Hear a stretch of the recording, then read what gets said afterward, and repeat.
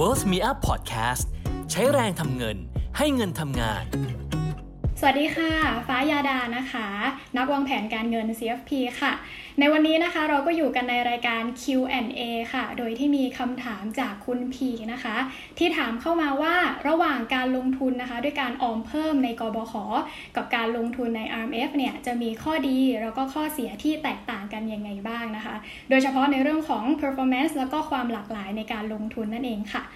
อาจจะต้องอธิบายก่อนนะคะว่ามันอาจจะไม่ได้มีคำตอบตายตัวว่า A เนี่ยดีกว่า B เสมอสำหรับทุกคนนะคะดังนั้นในแนวทางการตัดสินใจว่าทางเลือกไหนที่จะเหมาะกับเรามากกว่าเนี่ยก็อาจจะต้องเริ่มต้นจากการทำความรู้จักนะคะในรายละเอียดของแต่ละทางเลือกแล้วก็ค่อยนำมาเช็คกับตัวเองค่ะว่าเราเนี่ยน่าจะเหมาะกับทางเลือกไหนมากกว่ากันนะคะอาจจะเริ่มจากฝั่งของการออมเพิ่มในกบข.ก่อนแล้วกันนะคะ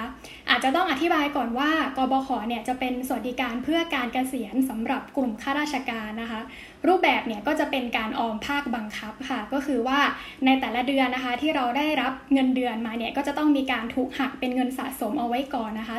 3% เข้าไปในกองทุนกบข.แล้วก็จะมีฝั่งของนายจ้างนะคะหรือว่าภาครัฐเนี่ยช่วยสะสมเข้ามาเป็นจำนวนเท่ากันนะคะก็คือ 3% แล้วก็จริงๆเนี่ยจะมีอีกส่วน 2% ด้วยนะคะจะเรียกว่าเงินชดเชยซึ่งเราเนี่ยจะได้รับก็ต่อเมื่อตอนที่เกษียณเนี่ยเลือกรับเป็นเงินบำนาญเท่านั้นค่ะทีนี้นะคะในฝั่งปัจจุบันเนี่ยทั้งฝั่งของเงินสะสมนะคะเงินสมทบแล้วก็เงินออมส่วนเพิ่มนะคะในปัจจุบันเนี่ยก็จะมีแผนการลงทุนที่รองรับอยู่ค่อนข้างหลากหลายเลยทีเดียวนะคะก็คือจะมีทั้งหมด7แผนบวกกับอีก1แผน DIY ที่เราสามารถที่จะจัดสรรได้ด้วยตัวเองนะคะว่าอยากจะให้เป็นสินทรัพย์ในลักษณะยังไงบ้างนะคะทีนี้ถ้าสมมติว่าเราเนี่ยย้อนดูไปในฝั่งของรายงานผลการดำเนินงานของแต่ละแผนการลงทุนในช่วงที่ผ่านมานะคะก็จะเห็นได้ว่าผลตอบแทนของการลงทุนเนี่ยอาจจะอยู่ที่ประมาณ 2% ถึง 7% ได้เลยทีเดียวนะคะขึ้นอยู่กับว่าเราเนี่ยเลือกแผนการลงทุนเป็นลักษณะไหนค่ะซึ่งถ้าสมมติว่าเราเนี่ยย้อนดูไปจนถึงสถานการณ์การลงทุนในช่วงที่ผ่านมานะคะก็มีความผันผวนหนักมากๆเลยแต่ว่าด้วยการที่แต่ละแผนการลงทุนเนี่ยยังสามารถสร้างผลตอบแทนได้อยู่ที่ประมาณเท่านี้ก็สะท้อนให้เห็นนะคะว่าศักยภาพในการลงทุนของกบข.เนี่ยไม่ใช่เล่นๆเลยค่ะทีนี้นะคะเราก็อาจจะเข้าไปดูในไส้ในนะคะซึ่งก็จะเป็นสินทรัพย์การลงทุนในแต่ละแผนการลงทุนของกบข.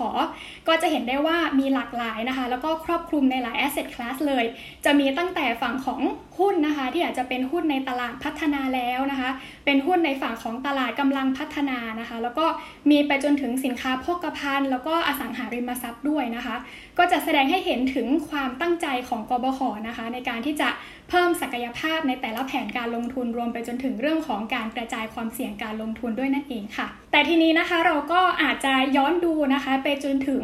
ในรายละเอียดเนี่ยก็จะพบว่าด้วยความที่กบข.ค่ะจะเป็นรูปแบบการออมที่มันเป็นภาคบังคับนะคะสิ่งหนึ่งที่อาจจะมีการควบคุมมาตั้งแต่ในระดับของนโยบายเนี่ยก็คือเรื่องของกรอบการลงทุนว่าอาจจะจำเป็นที่จะต้องมีการคงเอาไว้ซึ่งสินทรัพย์ที่มีความมั่นคงสูงนะคะอย่างในแผนการลงทุนนะคะที่อาจจะเป็นแผนที่มีความเสี่ยงสูงสุดเนี่ยอย่างเช่นฝั่งที่อาจจะให้เราลงทุนในหุ้นได้ 100% หรือว่าลงทุนในอสังหาได้ 100% อย่างเงี้ยค่ะก็จะเห็นได้ว่าจะต้องมีการกำหนดไว้นะคะว่าจะต้องเป็นสินทรัพย์ที่อยู่ในประเทศไทยเท่านั้นนะคะหรือว่าถ้าเป็นแผนการลงทุนที่อาจจะทำให้เราเนี่ยสามารถลงทุนในสินทรัพย์ต่างประเทศอย่างเช่นหุ้นต่างประเทศได้เนี่ยก็อาจจะยังไม่ได้ถึงขนาดที่จะทำให้เราสามารถลงทุนในสินทรัพย์ต่างประเทศได้ทั้ง 100% นั่นเองค่ะทีนี้นะคะเราก็อาจจะกลับมาดูนะคะในฝั่งของตัว RMF นะคะ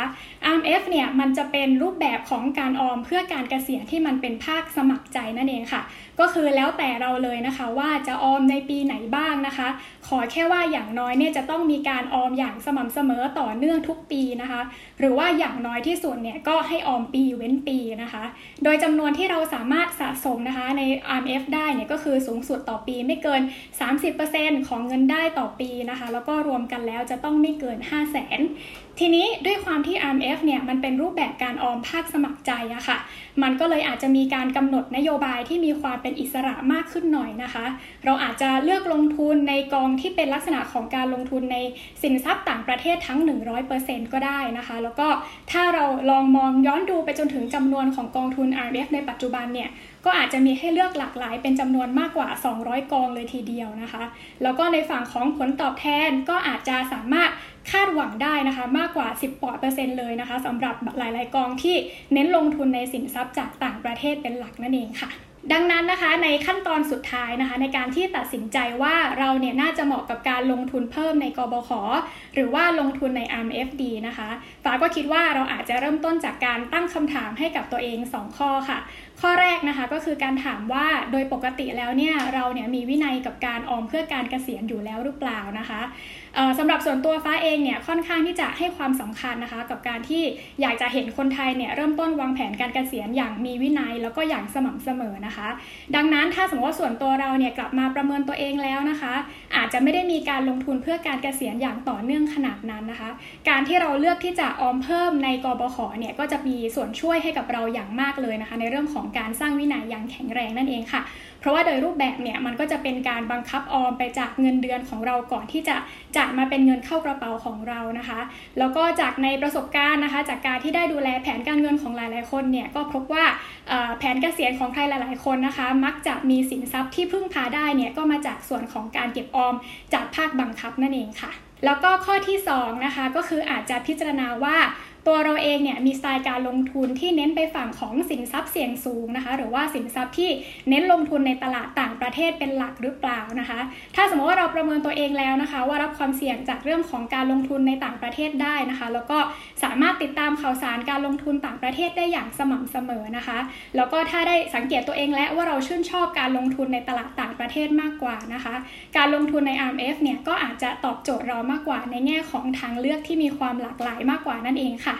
ยังไงก็ตามนะคะอีกสิ่งหนึ่งนะคะที่อาจจะฝากไว้นะคะนั่นก็คือว่าจริงๆแล้วเนี่ยเราสามารถที่จะลงทุนในทั้ง2ทางเลือกได้พร้อมๆกันนะก็คืออาจจะออมเพิ่มในกบข.ไปด้วยแล้วก็ลงทุนในฝั่งของ ARMF ไปด้วยนะคะโดยเฉพาะสำหรับใครที่ต้องการขยายเพดานในการวางแผนลดหย่อนภาษีให้กับตัวเองค่ะเพียงแต่ว่าเมื่อรวมกันแล้วเนี่ยจะต้องไม่เกิน 500,000 ต่อปีนั่นเองนะคะแล้วก็ด้วยความที่ทั้ง2ทางเลือกนี้เนี่ยมันเกี่ยวข้องโดยตรงกับการวางแผนเกษียณนะคะดังนั้นฟ้าก็อยากจะแนะนำให้เราลองเริ่มต้นจากการวางเป้าหมายการเกษียณของเราให้ชัดเจนเราตั้งใจที่จะใช้เงินเกษียณเป็นจำนวนเท่าไหร่ตอนที่อายุเท่าไหร่นะคะเมื่อแผนเกษียณของเราเนี่ยมีความชัดเจนแล้วก็จับต้องได้มากขึ้นมันก็จะส่งผลให้เราสามารถตัดสินใจต่อไปได้ดีขึ้นว่าเราน่าจะเหมาะกับทางเลือกไหนมากกว่ากันค่ะ